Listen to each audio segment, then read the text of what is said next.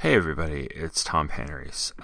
As I sat down to edit this episode tonight, I received the news that Sean Engel, a fellow member of the Two True Freaks podcasting network, host of Just One of the Guys, among other shows, had passed away. The Two True Freaks family is very stunned and reeling from this, and I wanted to pass along my condolences and my thoughts to his family and friends and fellow podcasters, and dedicate this show to his memory. We'll miss you, Sean.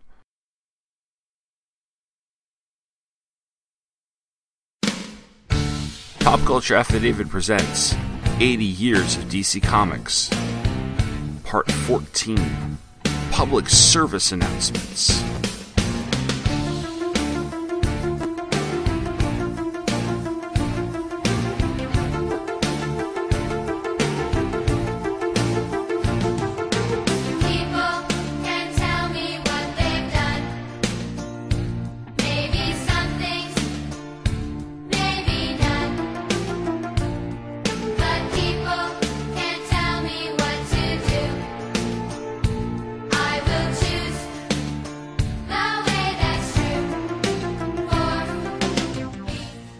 Hello and welcome to episode 14 of the podcast miniseries 80 Years of DC Comics, presented by Pop Culture Affidavit, which is brought to you by the Two True Freaks Internet Radio Network.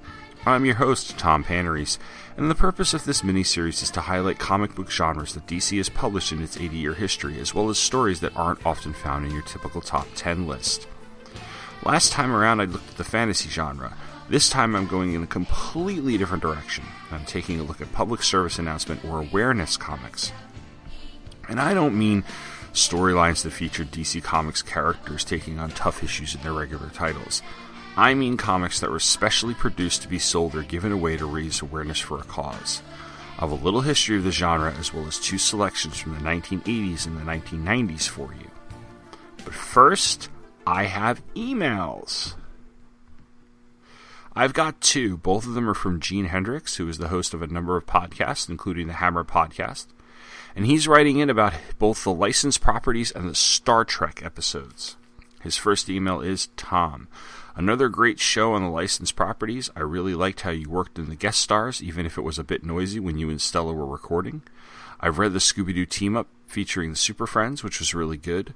I'm really looking forward to the next one since Star Trek is one of my all-time favorite properties and I love the DC series. Gene. And then his second is, Tom, good job with the Star Trek episode. One of the things I liked about the first DC series was how it really worked with the movies.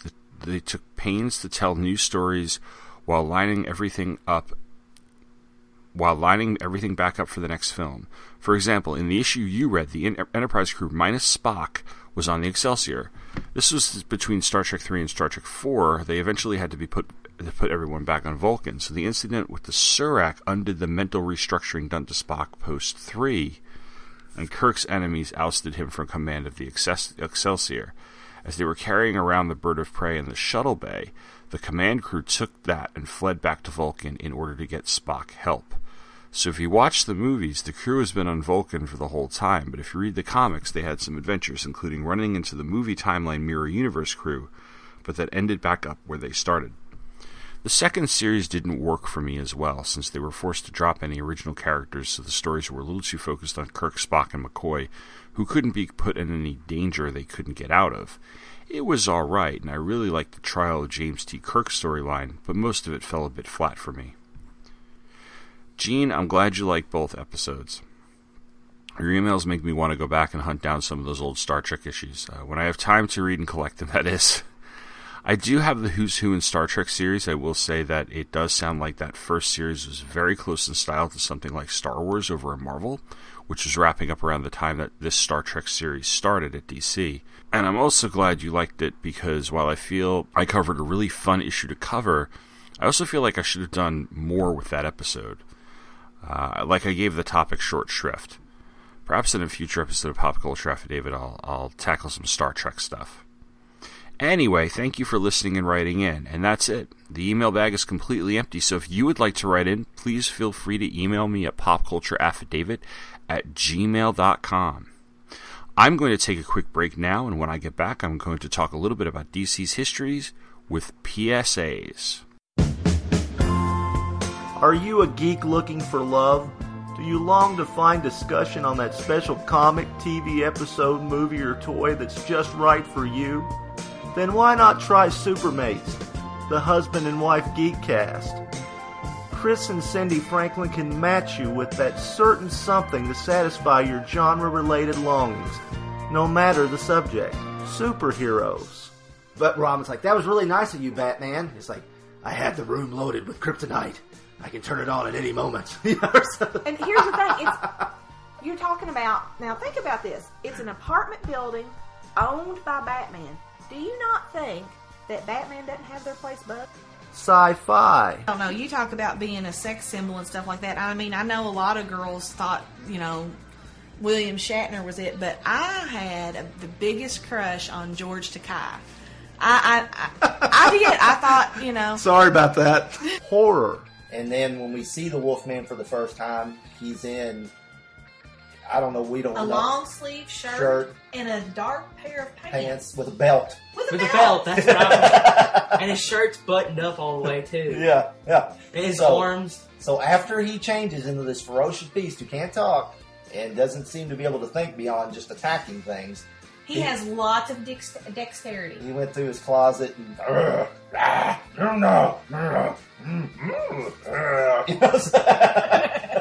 like this outfit better. Action figures. I actually had all the figures and all the accessories up to a certain point. I really, literally did collect them all, Including She-Ra.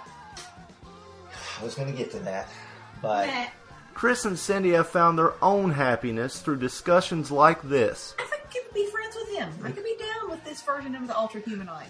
You could be friends with the dude who put his brain inside a mutated albino ape. I married you! Oh! If you're tired of searching for geek love, then sign up with Supermates for free at supermatescomic.blogspot.com or on iTunes. WGRZ TV2 Buffalo.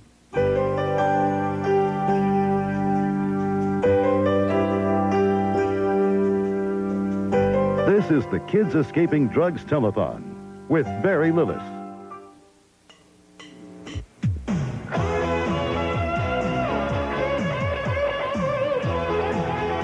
What are those kids doing over there? They're buying drugs. How come? They think they're being cruel, but they're not. It's weird. They don't know that they're being unfair to themselves. It's a cold, dark world out there, but you gotta stay cool, and you better beware. Turning on to dope won't help you through.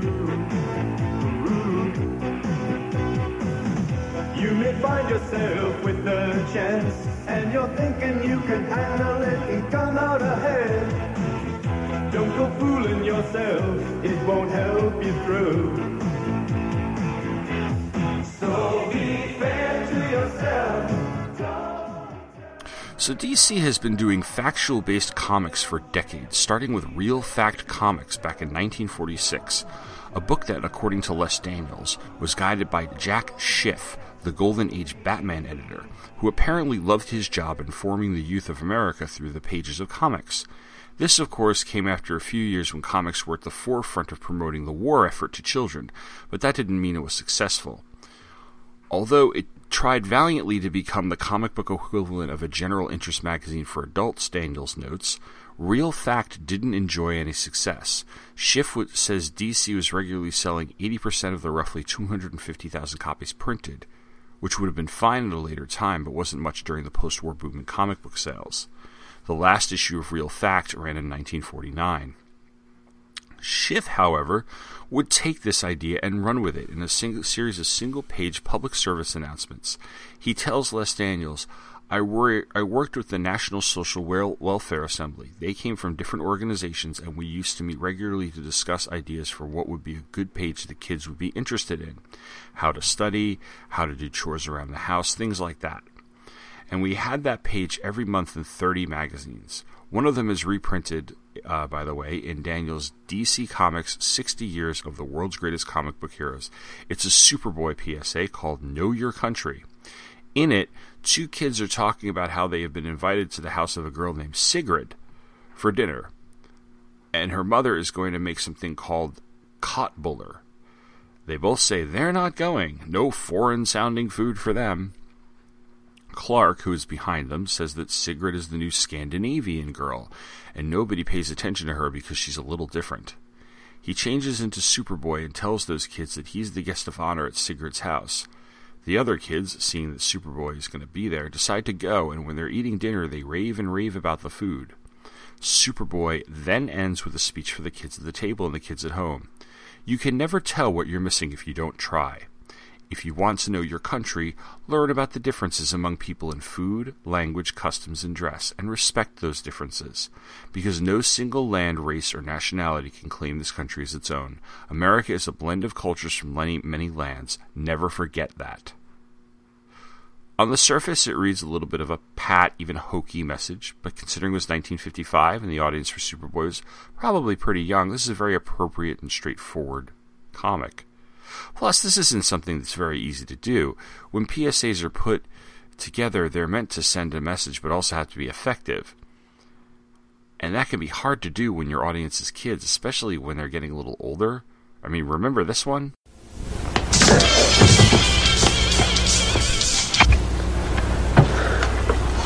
It's yours? No, Your mother said she found it in your closet. I don't know. One of the guys must have what? Look, Dad, it's not Where did you get it? Dad, Answer me. Who taught you how to do this stuff? You, all right? I learned it by watching you. Parents who use drugs have children who use drugs. I mean, this basically became a punchline for my generation, even though it's straightforward and it's pretty effectively communicated. And that was just one of the messages from the height of the 1980s Just Say No anti-drug campaign, which was spearheaded by First Lady Nancy Reagan. This led eventually to another program called DARE, and both of those campaigns were widely done with entire units in classrooms dedicated to spreading awareness about the dangers of drug abuse. The effort also included some of the more famous episodes of 1980s sitcoms that were popular among kids and teens, especially on NBC. Punky Brewster had a famous one that featured the titular character and her friend Sherry getting tempted with drugs by the popular girls, an episode that ended with an anti-drug PSA and is probably second only to the Fridge of Death episode. And Different Strokes actually had the First Lady visit Arnold to talk about her anti-drug message. Later on, a few years later, Brandon Tartikoff would guest star at the end of an episode of Saved by the Bell that dealt with the temptation of somebody like Johnny Dakota, the actor, filming an anti-drug commercial at Bayside, and the kids discovering, oh, Johnny Dakota liked pot, and so, you know, the whole thing about how that was hypocritical, and they got Brandon Tartikoff because he was a friend of Belding's or something. DC Comics put together 3 drug awareness giveaway comics starring what was their most popular selling superhero at the time, the New Teen Titans. The first was written by Marv Wolfman, with art by George Perez and Dick Giordano. The second was written by Wolfman, with art by Ross Andrew and Joe Giella. And the third was plotted by Wolfman, scripted by Joey Cavallari, and the art was by Adrian Gonzalez, and inks by Joe Giella and Ricardo Villagrán. So I'm going to review all 3 at once. Yes. All 3. At once. There's no continuing story in them. In fact, all 3 were sponsored by different companies. But they're similar enough in content that it's going to be easy to do. And my synopsis, by the way, I'm going to be completely lazy here. They're taken from the official New Teen Titans Index, which was a series published by, I want to say, Eclipse, but because there's a bunch of ads for Eclipse Comics in them, or on like the back covers and stuff. But they were using the name Independence Comics Group, and issue number 4 covered New Teen Titans number 26 all the way through Tales of the Teen Titans number 50, which is all of the Tara and Judas contract stories as well, and it ends with Donna Troy's wedding. These 3 issues in the index are placed between issues 32 and 33 of the series. So here's the synopsis of the first one, which was sponsored by Keebler. The sponsorship, by the way, directly led to a completely new superhero named the Protector being created for the 3 drug awareness issues. That's because Nabisco had the license to Robin, and since the issue was sponsored by Keebler, they couldn't use the Boy Wonder for the comic. And this wasn't discovered actually until after George Perez had drawn this issue, so Dick Giordano had to go back and drew the mask of the Protector over the drawings of Robin. So it's sort of Robin, but it's sort of not. And the other major change that's going on is Starfire's costume in these issues a little more demure, as the metal front is not revealing at all. It actually looks pretty cool, especially when it's drawn by Perez. So here's the synopsis of issue number 1. Speedy and the new Teen Titans join forces with another young costume hero called the Protector to stop a gang of drug smugglers. In their criminal's warehouse laboratory, they find a drug-addicted youngster who's close to death from an overdose, and they rush him to a hospital. Unfortunately, the youth dies despite their efforts. When Raven senses the nearby presence of the deceased boy's drug-using friends, including his sister Anna, the Titans try to help him. But the youngsters refuse to be persuaded, even when Speedy tells the story of his own days as a junkie, as shown in Green Lantern's second series, number 85 and 86. Back at the hospital where another teenager, Debbie O'Hara, has been admitted to the detoxification center, her younger brother Teddy gives the Titans a lead to the drug push's whereabouts. While Cyborg, Starfire, and the Protector break up one end of the drug connection, and Speedy, Changeling, and Wonder Girl stop the dissemination of drugs on the streets, Anna and her friends, all high on drugs, attempt and disrupt the funeral of Anna's brother. When Anna is reconciled with her parents and Debbie makes a successful recovery, the other youngsters talk it over and enter a hospital program in order to quit their drug habit. The second drug awareness issue is sponsored by the American soft drink industry in cooperation with the President's Drug Awareness Campaign.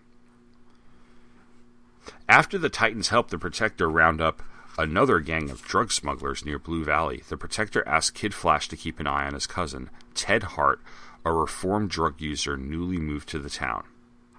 When Ted attends school and begins dating Amy King, a friend of Wally West's, the young superheroes find themselves at a loss to learn the time and place of a large incoming drug shipment. As weeks pass, Ted is tempted into using drugs again by Coral, the girlfriend of Adam, the local pusher, when she convinces him that even Amy is secretly a user. When Amy goes to Wally West to get help for Ted, he contacts the Protector as Kid Flash, but even the two superheroes cannot talk Ted and his friend Brian into going straight. Finally, desperate for money to pay for drugs, the two attempt to hold up a grocery store, and Brian is shot by the owner. Ted escapes and winds up on Amy's doorstep near collapse. The Protector and the Titans, meanwhile, locate the drug drop site by following Adam and Coral. Even as they defeat the criminals, Raven senses Ted's pain from afar and teleports away to help him. Ted and Brian are soon visited in the hospital by their parents, their girlfriends, and the Teen Titans. They both vow to stay off drugs for good. And the third and final drug awareness issue is sponsored by IBM. The Protector and the Teen Titans are guests of a high school anti-drug lecture when a young boy named Jesse, who has been providing drugs to his classmates, stands up and denounces the hero's message as a lie and then runs out of the auditorium. When Changeling and Raven follow him to keep him from hurting himself in his drug-induced frenzy, Raven's soul self gives Jesse a nightmare vision of his older brother, who first introduced him to drug use as a corpse-like figure. Raven tries to use her powers to ease Jesse's pain, but in doing so, she unintentionally allows the drugs to affect her as well. As Starfire flies Raven to a hospital, Jesse realizes for the first time the effect the drugs are having on him, and resolves not only to quit, but to help his friends quit as well. The Titans track down Jesse's brother, hoping he will unwittingly lead them to his supplier, which he does. The Titans and the Protector bring the drug dealers to justice, and a repentant Dave joins his brother in swearing off drugs. Now, all three of the drug awareness issues had activities in the back for kids to do. Stuff like quizzes about what you would do in certain situations, how to respond to peer pressure, and how to act responsibly, plus a declaration to sign that you are going to stay drug-free. On the inside cover of all three, there was the following letter from Nancy Reagan. Dear friend, Don't let anyone tell you that you can't be a hero. You can, and you are about to learn how. Picture yourself in a battle. In fact, it is one of the most important battles our nation has ever fought. You are right in the center of combat. Sound incredible? It is all part of being a hero. Is this an imaginary battle? Not at all. Many young people are already in it, and they would do anything to be on the winning side. But they've learned about it too late. The battle is against drug abuse. Declare that you will stay drug-free, at any cost. You're guaranteed to win, and you'll be a hero to your mother and father, family and friends, but most of all to yourself. There's a lot more to it, and you'll learn about it as you go along. The president feels as strongly as I do about winning this battle. His drug awareness campaign put this material together, and generous corporations paid for it. It was done especially for you. We hope you will give being a hero your very best effort. Sincerely, Nancy Reagan. Overall, these aren't really that bad. The art's gorgeous in the first one. It's nice and solid in the other two. In all three, Wolfman has a street-level sort of menace as opposed to aliens or a supervillain named like the Heroin Lord or Captain Cocaine or something equally ridiculous. It's preachy at times. The parts where the protector is speechifying about the dangers of drugs come off about 3 times worse than any of the worst after-school specials.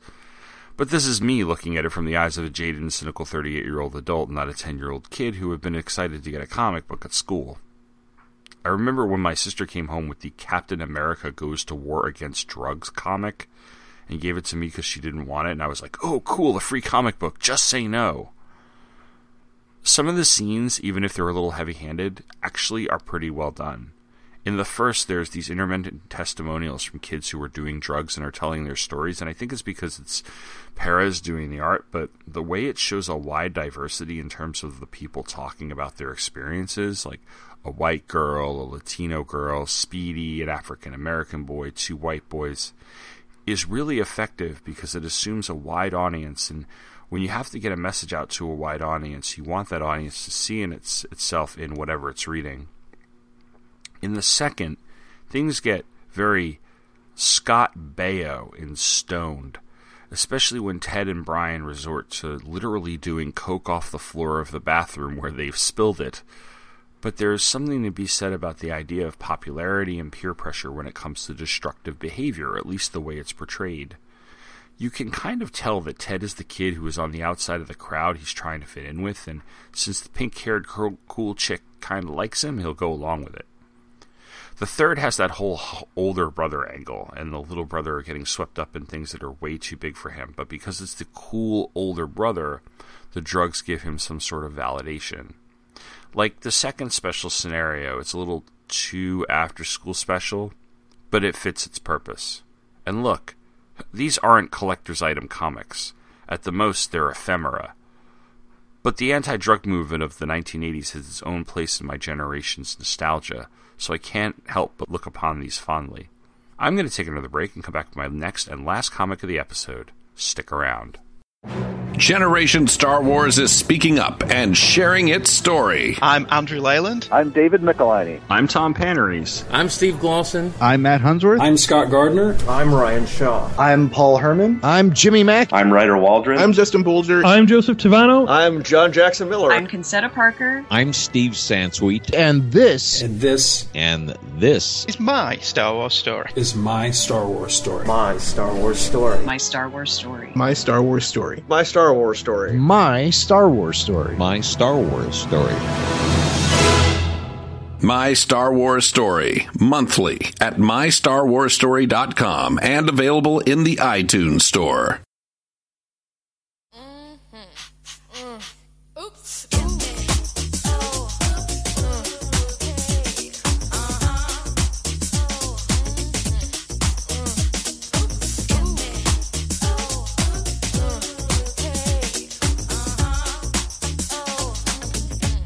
Come on. Let's talk about sex, baby. Let's talk about you and me. Let's talk about all the good things and the bad things that may be. Let's talk about sex. Let's talk about sex. Let's talk about sex. Let's talk about sex. Yo, let's talk talk about AIDS. Go on. To the unconcerned and uninformed. You think you can't get it? Well, you're wrong. Don't dismiss this or blacklist the topic. And that ain't gonna stop it. Now, if you go about it right, you just might save your life. Don't be uptight. Come join the fight. We're gonna tell you how you can get it and how you won't. All of the do's and all of the don'ts. I got some news for you, so listen, please. It's not a black, white, or gay disease. Are you ready, Pep? Yeah, I'm set. All right, then, come on, bet. Let's talk about sex. So if you do come up HIV positive or have AIDS, we just want you to know that there are treatments. That's right. And the earlier The sooner detected, the better off you'll be. Tell them, please. Hey, yo, Pep, you get checked? Yep. Every year, G. Now, you don't get AIDS for kisses, touches, mosquito bites, or hugging. Small seats, telephone, stop bugging. You get it for sex or a dirty drug needle. Anal or oral now, people. Women can give it to men and men mostly to women. The facts are simple, right, and exact. And once you get it, there's no turning back for you. There ain't a cure, so you gotta be sure. Protect yourself. I don't have sex anymore. Mothers might give it to their babies through the womb or through birth. Don't be an ass and assume. AIDS ain't got no smell or taste. It don't care about your race. You see a nice, kind face. You think you're safe? I'm sorry, that's just not the case. There's no debate. Conversate with your mate and don't wait until it's too late. Throughout the 1980s, the United States and the rest of the world found itself facing an epidemic of a new disease called AIDS. While it had its genesis years earlier, its spread began in huge numbers throughout various cities on the east and west coasts, mainly New York and San Francisco, and one of the largest populations immediately affected were those cities' gay men. As a result, the disease did not get a lot of widespread attention in the media when it first appeared, and the government response was equally slow. This was due to a number of factors, not the least of which was a stigma that the disease got early on as being a, quote, gay disease, something that fed the feelings of an already homophobic public during the Reagan era. If you're interested in reading about this, I would highly recommend Randy Schultz's book, And the Band Played On, which is an incredibly thorough and heartbreaking look at the first 10 years or so of the AIDS epidemic. By the early 1990s, however, AIDS awareness had grown to the point where there was a full-blown educational effort. Not only was the general public seeing more about the disease and getting more accurate information, but AIDS education was introduced to classrooms, showing up in sex education materials for students as young as the 5th grade. Now, I know my personal experience with sex ed is probably different from others because it does tend to vary from state to state whether or not you got a comprehensive education about sex or whether it was abstinence-only based as well as whether or not you got any AIDS education at all. Or perhaps you learned about AIDS from DC Comics. In the early 1990s, this is probably about 1992, DC Comics ran a series of one-page PSAs where various DC Universe heroes encountered someone with AIDS or talked about AIDS. The column I Love You But You're Strange over at Comic Book Resources did a rundown of them back in 2012. They include Robin talking to Alfred about how everyone's avoiding the HIV-positive kid in school, and then saying he's going to learn more about AIDS so he can prove it to his peers this isn't a big deal. Blue Beetle and Booster Gold saying something completely insensitive and getting taken down a peg by fire. The Titans visiting an AIDS ward, and Troy a schooling changeling on how you simply can't get AIDS from hanging around with someone who has AIDS. And the Flash informing a couple of kids saying that no, you don't get AIDS from sharing a straw with someone. And Jon Stewart stopping a mob of people from driving away a gay couple from their town. Like the PSAs of the 1950s, these were all meant for the younger side of the DC Comics audience, which by then was probably in junior high or middle school, and the writers of the PSAs at least had all of the heroes acting in character. The two I think that work the best, or at least they seem like they're scenarios that would actually happen, are Fire scolding dude bros Booster and Beetle, and the two snot-nosed kids with the Flash. Because people actually did make comments these kids make, like, you could drink after me, don't worry, I don't have AIDS or anything. And yes, it may seem strange, but you have a widely uneducated teenage public back then. Hell, I think they're still pretty in the dark when it comes to being educated about sex, but that's my personal opinion. So a campaign that is called You May Think It's Not Your Problem, Think Again, is pretty spot on. Getting a little more in depth and serious would be the Vertigo entry in DC's AIDS awareness campaign, an 8-page comic called Death Talks About Life, featuring Death of the Endless, and written by Neil Gaiman with art by Dave McKean. The comic is basically a lesson from death about protecting yourself from HIV and AIDS, and is presented as a straightforward lecture. She begins by telling the audience that there may be some offensive things in the comic, so if anyone gets offended, they simply shouldn't read it. She then goes through all of the basic facts about AIDS, what it is, what it does to your body, how you can get it, how you can't get it, and how you can't tell someone has it just by looking at them. It's followed by a cameo from John Constantine, who is incredibly embarrassed as he holds out a banana so she can demonstrate how to put a condom on an erect penis. She then wraps up by giving the audience advice on being safe and aware of what you're doing when you have sex. Like I said, it's only 8 pages, and if you don't count the warning that makes up the cover and the back page, which I believe contains some references if you wanted more information, it's only 6 pages. Gaiman and McKean get a lot done in those 6 pages, and while I realize it's a lecture, it feels less like your parents or your teacher talking at you and more like your older sister or cousin or friend giving you the straight facts. There's a frankness about it that I think is refreshing, because at the time I first read this, which was when it first came out back in about 1993 or so, I was still young enough to keep getting the heavily packaged metaphors and, quote, understandable PSAs and other productions about AIDS. I mean, I'm grateful for my education, but at the same time, some of the stuff they used was really corny. And honestly, I think the reason I didn't make fun of the AIDS awareness stuff on the level that I made fun of the anti-drug stuff was that I was slightly more mature at the time, and well, between this and what you see on MTV, there was a seriousness about this that it was very early 90s, and it was full of the earnestness and seriousness of the early 90s, and you couldn't really make fun of it. Not that drug addiction isn't serious, but the message I always got regarding AIDS was all about protecting yourself and being responsible and safe instead of just say no.